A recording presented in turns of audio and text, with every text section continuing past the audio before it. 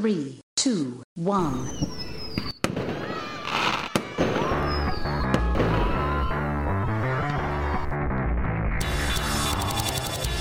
Welcome back to the Anyone Can Run podcast, the podcast for those new members of the running community who want to knock out their first race, whether it's a 5K, full marathon, or anything in between. I am your host, True Bros, aka Gabe, aka the sneakerhead who still doesn't have a pair of Nike Chunky Dunkies, and I am an NCCA certified personal trainer, gamer, and sneakerhead who specializes in helping clients reach their health and fitness goals. This podcast is a blend of motivational words, a chronicle of my running, my personal journey on the road to Gainesville, some poor attempts at humor, but above all, it's the place where we cover the marathon mindset, the running routines, and everything else you need to know to help you absolutely dominate your first race. More often than not, our conversations here at Anyone Can Run examine ourselves as human beings who run, not just runners. Pounding the pavement is just a single aspect of our personalities, as we're all parents or children or friends or students or co-workers, yada yada yada. I also realize, since we've returned from our extended hiatus, we firmed up both our release schedule and the general format of our discussions. And my apologies if you preferred the more detail, fact-oriented style we adhered to previously. I've always viewed the lens of running to be an interesting one for framing conversations about self-realization and our mental states, as when you work with clients to help them improve their health and fitness, more often than not, the crux of the issue isn't that they're lazy and that's how they got out of shape. Nah. There's always more to the story. As someone who believes they are fairly self-aware, in my limited life experience, I've found that to not always be the case of my clients, colleagues, and family. Considering I like seeing those around me feel good and reach their goals, I've always encouraged them to engage in physical activity, and some of them have even begun to develop curiosity about the race experience. In the past, I've always been a staunch advocate of the race atmosphere. It's something very unique, and provided you've put in adequate time to prepare for race day, it feels like the culmination of all the time, effort, and sacrifice you've made to get to that point. Unlike an interview or a basketball game or an event where you need to perform, a race experience, apart from variations in weather and terrain, will be exactly like all of your training, which makes that experience, I'd argue, not quite as nerve-wracking as, say, performing a gymnastics routine or playing in a football game against actual live opponents. Come race day, you're going to be running at the same pace, in the same method, and fuel in the same way you've hopefully done multiple times before. So barring some sort of injury or lapse in attention, races tend to be very straightforward. This is why I always refer to running as the most approachable sport. You don't need access to anything fancy like a pool for swimming, nor do you have to worry about the spirit of competition like you do with organized team sports. Your primary focus is yourself, your training, and paying attention to the messages your body is giving you. Because that race experience is the payoff of all your hard work, I've always thought it best if you're able to, from a financial and time perspective, indulge yourself a little bit and splurge on a destination race for your first or second one if at all possible. You should absolutely celebrate the hard work you've put in, because although countless other runners have done what you have, your friends, your families, your co-workers, they don't know how hard you've had to push yourself mentally and physically to reach the point where you're feeling race ready. They don't know the hours you've dedicated, the lifestyle changes you've implemented, and potentially the sacrifices you've made, like altering your social priorities and giving up time with loved ones, to get yourself to a point where you're feeling healthy, strong, and prepared for a race. Considering all that, and since my first race was the Walt Disney World Marathon, I've always been a staunch advocate of destination races. Even if you're someone like me who prefers to keep to themselves and doesn't really want to interact with others, it's still nice to be around the race atmosphere. When I participated in the first Run Disney Summer virtual running races back in summer of 2016, I remember comparing it to the pomp and circumstance of that large race I just ran, which in turn left a bad impression of the entire virtual race experience on me. As the years have passed and I've logged more miles, secured more bling in various races, both large and small, and lived in a world where all the races have been canceled due to a global pandemic, my predilections toward races have changed fairly substantially.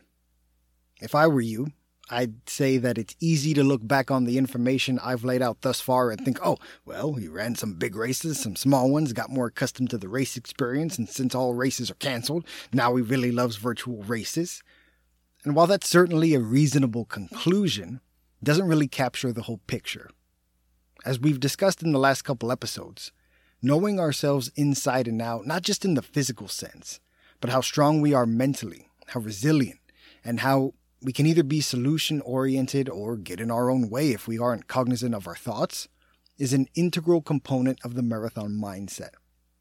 After I'd completed my first race, and then completed my first virtual race, I found myself feeling as if I hadn't really earned the medals I'd received in the mail despite racking up the miles.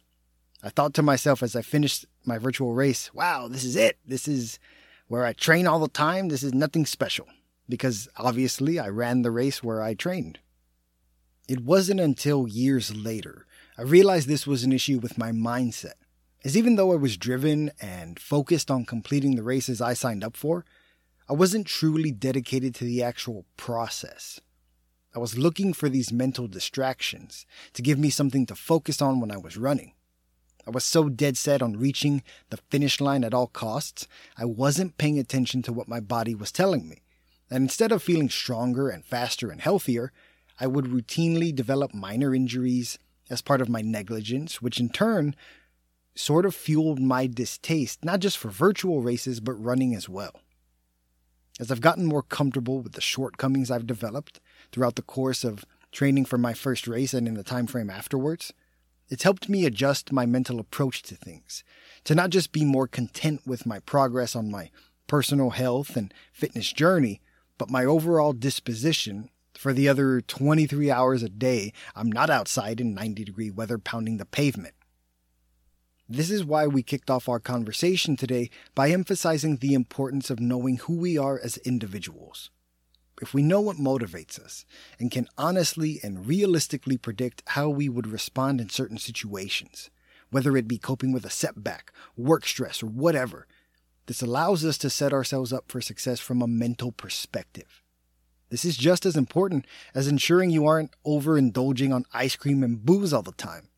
Granted, it's contingent upon where you're at on this big blue ball we call home, but there's a fair chance if you're a runner who's going to tackle their first race in the next, 9 to 12 months, you're falling into one of the two following camps. Either one, all races are canceled, so you're going to be tackling a virtual race, or two, there's a chance you may be able to tackle an in-person race with other runners as expected, although perhaps with modified rules in place. Today, our conversation is going to emphasize the difference between running a race solo or with a group of people. And this can mean a handful of people running along the same route as you on a virtual race, or lining up at the start line with thousands of your fellow runners. We're going to emphasize the personality traits, which may benefit from either race style. And I'm also going to use my experience as a point of reference for you as you brainstorm which race you should undertake for your first foray into the race world. Before we kick things off, let's be cognizant of one thing.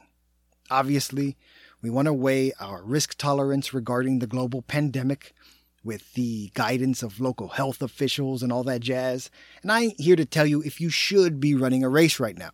I'm going to operate under the assumption you're making the best decision for you and your family because, hey, I just record a podcast in my closet. I'm literally leaning against the plastic boxes right now that carry my shoes or hold my sneakers. I'm not the boss of you. And I assume there is somewhere on planet Earth where modified in-person races are taking place right now. Besides, the primary end goal of today's discussion is to help you consider what best serves your personality anyway. So the practical reality of you thinking, okay, I'm going to run this race in 2 weeks with two buddies, but we're going to be a minute apart so we can be this far away from each other, isn't really pertinent to our discussion. We touched on this a few minutes ago, but when I was first introduced and participated in the concept of a virtual race, both my mindset and expectations were completely out of whack. I didn't realize it at the time because I was focused on logging miles and getting stronger and faster, but I was able to successfully complete my first race in large part due to the fact I was running the Walt Disney World Marathon and paid a stupid amount of money for that trip. So being immersed in that new locale, being so far away from home, helped me will myself to continue forward when I was ready to throw in the towel. By the time I had returned home and physically recovered from that entire ordeal, I looked at completing that race with a bit of disdain. I felt fantastic for completing it, don't get me wrong, and the fact that I reached a goal I wasn't sure I'd be able to. But because I didn't perform as well as I'd hoped, I wanted to do it again. Not so I could set some Olympic record or anything like that, but so I could complete that race using my full potential and feeling as good as I possibly could. That outlook or that synopsis that we just laid out, it seems sort of understandable, right? I was dealing with a truncated training time frame and I had no experience at the race before. I'd never been a distance runner. So obviously I wanted to try it again and do the best I could. At the time, I wasn't upset. I just had that sort of feeling like, dang man, I could have done better and I will next time, which I personally didn't see an issue with. However, as I look back and truly think about where I was mentally at that time, it wasn't in the best place. Like we just mentioned, I needed that mental distraction of the race because while I had some physical issues attributable to a dearth of training on my part, I was still able to log the miles. My lack of preparation didn't truly manifest from the physical component, but the mental. While I undoubtedly would have built cardiovascular and muscular strength if I'd trained adequately, or just had enough time to train, I also would have slowly built up the mental confidence and experience to draw on when I reached that quote-unquote point of no return, to reference the Phantom of the Opera. My personality is very much the kind who wants to keep to themselves. Perhaps the only bright side brought to our household as a result of COVID is I've been able to work from home full-time for the past few months. While this fits in with my plans of keeping myself and those in my household safe, it also is much more conducive to my personality. I prefer not just the lack of traffic and being in a physical office space, but getting to run when I feel like it and getting to set my own priorities. I know this sounds unrelated to the race experience, but in practically every previous episode where we've discussed the Run Disney race experience, I've talked about how I'm not a fan of how crowded the races are and how there's a distinct lack of restrooms near the start corrals. I don't know about you, but that's a big deal to me because this means that my uber hydrated self was having to constantly run back to the restrooms and then get back shoulder to shoulder and wiggle along with the mass of people in my start corral just to kick things off, which meant I have never once in my life started a Run Disney race feeling strong. And that sucks because I've done over 10 of them if you count all the challenges I've participated in. I always had to go to the restroom, which is like the only thing that can bother you when you're running, provided, you've adequately trained. So needless to say, that's a bit of a bummer. I know we've relayed this or we've discussed this at some point, but the year after my first marathon, I was back in the house Mickey belt to take on my first Dopey challenge. And I rolled my ankle during the first race, so the entire experience was tremendously painful, and the half marathon was canceled due to weather. In fact, to back up a second, the Dopey challenge is 4 races in 4 days, a 5K, 10K, half, and a full marathon. So I rolled my ankle during the 5K, and that half marathon got canceled due to weather. And instead of taking the time off, icing and recovering like I probably should have, my mental state was so amped up that aspect of my personality where everything has to be earned, it surfaced in full force. So I ended up running a cool 13.1 miles around the Port Orleans Resort, which worked out to like 10 or 15 laps or something like that around both hotels. It was raining lightly, I remember very well, and my ankle was not in the best shape ever. However, I still look back on that as the absolute best race I've ever ran in my life from a comfort perspective. You might think that's bonkers to cite a race in the rain where I was running on a bad ankle, where the course consisted of multiple loops around a few hotels and a parking lot to be the best ever. But you've got to hear me out for a minute. For a long time, I've looked back on that experience fondly because, again, I had that sentiment that I quote-unquote earned my dopey by logging all 48.6 miles in 4 days as originally planned, even if the race was canceled. I also look back on it, and I get all the warm fuzzies because as I was pounding the pavement in the rain, I saw tons of my fellow runners doing the same. I saw multiple groups of people camped out under umbrellas or trees or gazebos, playing music and cheering on runners who passed by them multiple times. So it was a very unique, community-driven experience. Obviously, each of those were strong contributing factors, but what I truly loved was the flexibility I had while running. I could stop in my hotel room because it was on my route whenever I needed, which meant I could use the facilities as needed. I also didn't have to lug around extra water and snacks, as I could just pop in for a second as needed. Needless to say, even though the circumstances of it sucked, and I was in tremendous physical pain and should not have been running, that was absolutely a mistake, I still look back on that as the most comfortable race experience I've had to date. Not being tied to the constraints of the race course was absolutely fantastic, and not having to weave and shuffle around a crowded race did wonders for my ability to focus on just running. In hindsight, apart from the handful of quote-unquote course spectators, this was preparation for a virtual race, and is most likely where my affinity for them began to develop. I enjoy being in control and being able to dictate how I physically approach things. So even if I was operating without the mental distractions or entertainment afforded to me by a Disney race course, because I was in control of everything related to running, it helped get my mindset in the right place.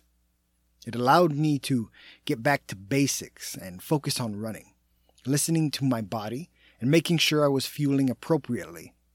It was almost as if being taken out of the race course experience, the very thing I've always advocated for, helped me get my mind right and focus more so on the running experience as opposed to being singularly focused on the end goal. Essentially, being removed from that race atmosphere helped me chill out and, like a Hallmark movie, focus on what really mattered. I lay out these examples of my personality and predilections, so you can use them as a point of reference for your own experiences. I've chatted with many clients who say, "Oh yeah, I love being alone." And while I may or may not agree with them on that particular sentiment because I know them, being forced into quarantine or social distancing has revealed to them they actually prefer being around people.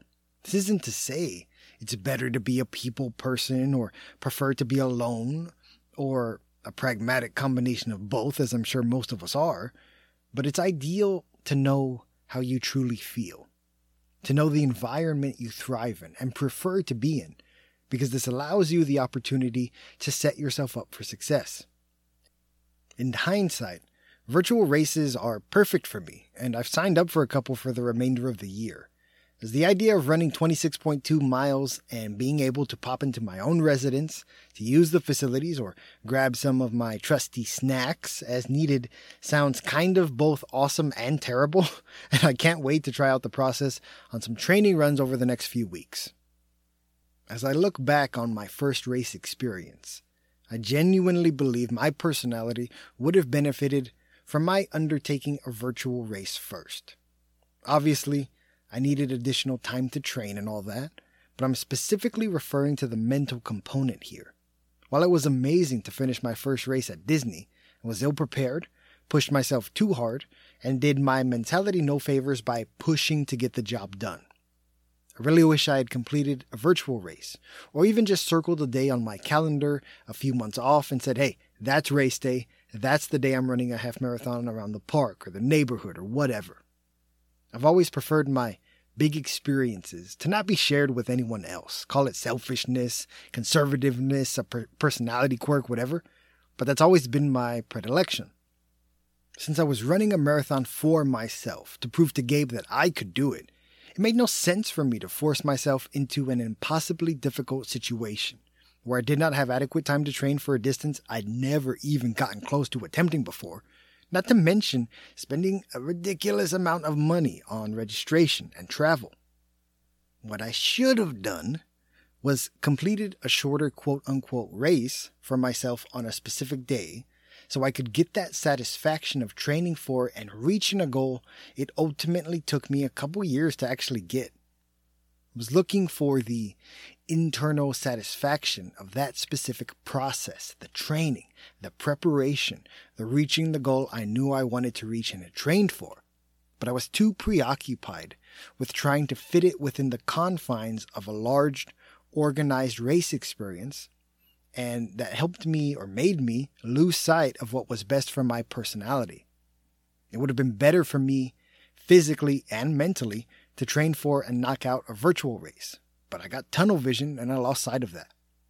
Even though I was tangentially aware of virtual races, like I knew of their existence, my arrogance took over, and I was very much like, I'm not going to do a virtual race, those are stupid.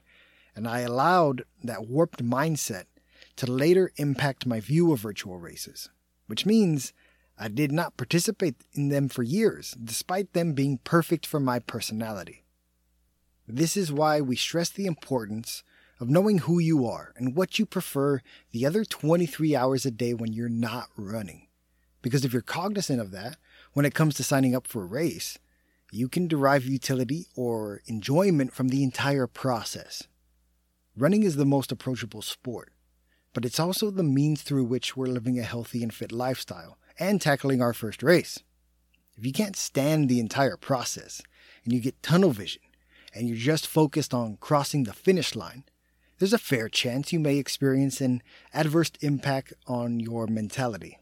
I'm not going to say it's inevitable, because if you're cognizant of what you're doing and how your mind is firing when you're in the moment, there's a pretty good chance you'll be in better shape than I was. And that's the end goal of today's conversation, to get you to acknowledge and or possibly explore those aspects of your personality you may not be aware of, to help you decide which type of race is better for you, given the circumstances of the world at the moment. It'd be very easy, and believe me, I thought about it for about half a second, to get all clickbaity and say something like, what's better, running races solo or with other people? Let's find out. But we're not in the business of farming for clicks here. We're dead set on ensuring your personal marathon mindset is developed to the point you can push through challenges or setbacks, or not lose your cool when you run into an issue, whether that be on the race course or outside of running. As a result, it takes some personal introspection to help you reach those conclusions about the most logical course of action for you. In previous conversations, when I've tried to spark, introspection, self-reflection, whatever you want to call it, I believe I've gone about it the wrong way. I believe in large part this could be attributed to my perspective, as I don't want to be the kind of person who blathers on about themselves and their existence and thought processes when I'm just some dude who's, a certified personal trainer and gamer. Just some guy, right? But in the past, when I'd want you, psychomaniac new member of the running community, to truly devote some thought to the examples I've raised, I feel like my approach was too heavy-handed. I'd pose questions to try to get you to mull things over, but in hindsight, I've never done my best reflection when questions were posed to me. It was always when I was presented with actions, the context and or thought processes behind them, and then I could apply that to my experiences. Whether I agreed with the thought process or reached the same conclusion is immaterial. Being able to see and comprehend where someone is coming from is not just a key component to empathy in my estimation, but it's always been essential to expanding my own critical thinking and creativity. I know we've spent the majority of our conversation thus far centered around the missteps I made related to virtual races, but this is primarily due to, again, my own personality quirks. Working out for me, ever since I started doing so regularly over a decade ago, has always been my time to myself. It's always been about not only improving my physical strength and endurance, but also allowing me the opportunity to clear my head, to zone out with music or a podcast, and just get in my own little world. As such, I've always relished this time, And it used to blow my mind when other people didn't enjoy working out or prioritize it like I did. But that was obviously due to a lack of empathy and understanding regarding where other people are in their lives. As I've mentioned, I very much got in my own head when tackling my first race. However, my second marathon ever, which came at the tail end of the Dopey Challenge where my ankle was all types of jacked up, was my wife's first ever full marathon, which completely altered not just the dynamic of the race itself, but how I approached that race day. Obviously, I wanted my wife to know she could cross the finish line, but being cognizant of how much I struggled mentally and knowing my life partner, I knew if she were to tackle it alone, there was a pretty okay chance that she'd get in her own head the same way I did and run the risk of not finishing.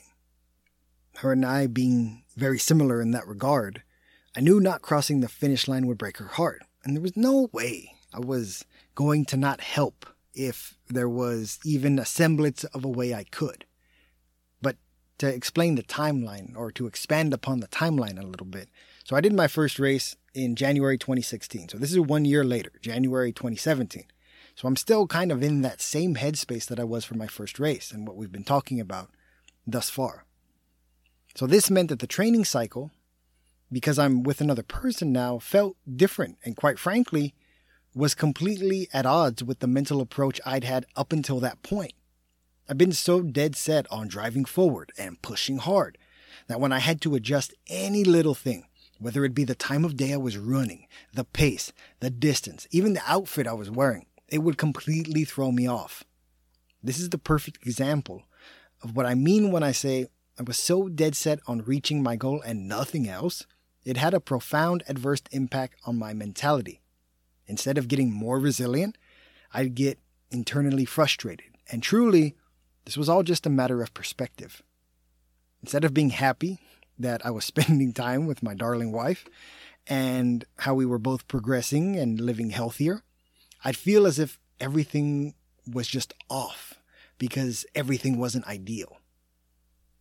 I remember at the time, and it probably came across this way to her as well, but I felt like I was driven and, being supportive and doing everything right. But in hindsight, my confidence was so fragile because deep down, I knew I wasn't prepared for that first race experience. And I didn't want that to happen again to either of us. Things would seem as if they were going well, right? We'd knock out the high mileage training hitters, but I always had lingering feelings of frustration, and I could never pinpoint why. At the time, I attributed it to, streaming or creating content, whatever I was doing, just everything else going on. But I was so singularly focused on getting physically stronger that I didn't devote enough to my mental state. Although truth be told, I don't know if simply admitting that my worries and the fear to myself, if just admitting and acknowledging that would have led anywhere. At any rate, it's a moot point because that's done, and thankfully, my mindset is no longer so singularly focused on one thing, except for getting those chunky donkeys, which I still don't have. Bit of a sidebar, but in work and in school, I was always, or have been, whatever, adept at being able to quickly move between large-scale systemic and strategic issues and identifying essential details which can't be overlooked. Probably why I've always operated as a project manager. Anyways, I bring this up not so you'll offer me a job, but because while I've always been able to do this in practically every aspect of my life, when it came to running, I never really looked at the big picture. I'd get so focused on completing that one goal that I got tunnel vision. And you'd think, considering my professional career and with all the creative endeavors I've undertaken over the years, there's no way that would have happened to me for nearly 2 years when it came to running, but it absolutely did. At the time, I knew something was off, but I couldn't pinpoint what it was, right? And I say this because even if you think your mindset is solid and you're feeling good, there's never any harm in taking a step back and looking at the big picture of you, not just with your running, but how running is fitting in as part of the grander picture of you as an individual. I was cognizant of the fact I was determined to reach my goal, but the fact so much was throwing me off, and I found myself growing exponentially more frustrated than I was when I was training for my first race. Should have been a telltale sign that me, someone who is normally very laid back and never really lets anything bother them, was slowly losing my marbles over a whole lot of nothing. My hope is that you are more well-adjusted than I was mentally when I was training for my race with my darling wife. And if you're not, if you find yourself where I was, hopefully this serves as a reminder to be cognizant of your mindset. I thought it made sense to kick off our discussion around running and training with other people around the negative mental experience I had, because it's important to make clear with all the quote-unquote drawbacks I experienced as far as training with somebody else, they were all entirely in my head. I vehemently believe the most important distinctions between running a race solo or with others is what takes place in your own head, as that's always been my personal experience. As always, it's never really about the actual act of running, but how your mind is firing before, during, and after your pavement-pounding session. Now that we've discussed the perceived drawbacks of training for and running a race with other people, let's discuss the benefits. Before we dive in, let's just operate under the assumption when we're discussing training and running a race with a friend or with a group of your compatriots that all of them are reliable and punctual. I'm the sort of person who is never late for things, and it irks me when others are. So let's just assume, for the sake of discussion, those you've thrown your running lot in with are dependable and whatnot. Perhaps the biggest benefit I can think of when running with others is accountability. If you're the sort of person who has struggled to develop consistency or discipline in the past, having another living and breathing human being there can help with that tremendously. Even if you're the sort of person who prefers training solo, knowing you've another person counting on you and waiting for you can help instill discipline. I've encouraged many of the clients I've worked with to either train together or with friends and family, and many of them have had jam-packed schedules, so carving out time has been a struggle. However, the second you add in the social obligation of knowing someone else is relying on you, I've noticed even those who struggle consistently to work out were able to find time once that was established. I don't believe it to be a particularly far leap in logic to say if you go through a training cycle with another person and begin to develop that regularity and routine of working out, you've essentially had help in achieving what nearly every single one of my clients struggled with, making exercise a priority in your life. Carving out time to exercise, the same way you do with work and showering and all that jazz.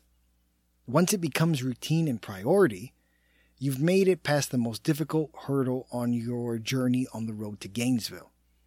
Inevitably, at some point, you've heard someone say, "Oh, getting to the gym is the hardest part," and that's absolutely true. Once you're there, you're not going to sit around and eat burgers and watch TV. No. You're going to do some sort of physical activity. And that's what it's all about. Having another person there throughout your training can absolutely help you develop accountability. Plus, it can help you keep your mind focused while you're building that physical strength and endurance. It's my personal belief. Completing a marathon is one of the most mentally challenging tasks a human being can complete, as doing a monotonous task for hours on end while you're pushing yourself physically can be extremely mentally taxing. Learning to focus and developing that mental resilience is the primary reason I say every human being needs to complete at least one marathon in their life. However, if you know, and really, even if you're unsure, if you're the sort of person who will struggle with this admittedly difficult component, having another person there to converse with to get your mind off the task of running alone can be extremely beneficial. As we were just talking about, when I took on my second marathon, it was my wife's first. We started about 45 minutes apart, and even though I was hurting, since my ankle was, all types of jacked up, I was able to complete the first half of the race pretty easily because I was so dead set on catching up to her. We actually met up exactly at the 13.1 mile marker in Animal Kingdom, which was nice, and we ended up crossing the finish line together. Granted, I absolutely should not have tackled that race given the fact I'd rolled my ankle something fierce 3 days prior, and I logged many miles in that same time frame because obviously I got to go to Epcot, I got to go to Magic Kingdom and all that. I vehemently believe if we had not ran that race together, I would not have been able to finish it. I was dead set on supporting my partner, and it was an entirely different mental experience than my first race. This next anecdote is going to seem like we're veering off track, but I believe it's pertinent for a couple reasons I think will be clear in a minute. To celebrate my 30th birthday a few years ago, I wanted to run the final Dallas Rock and Roll Half Marathon since it took place the day after my birthday. And I trained intelligently, I felt strong, and I wanted to do this race solo to prove something to myself. Like I had a goal to come in under the 2-hour mark, right? Nothing crazy. I was chasing that PR. I was mentally dialed in and focused. And unlike during that fateful race at the Dopey Challenge a couple years before at this point, yeah, this was 2 years after Dopey. I think so, something like that. I was physically at 100%. Like for this, the race in Dallas, man, I was feeling good. I trained out of my mind, and I woke up on race day feeling physically fantastic.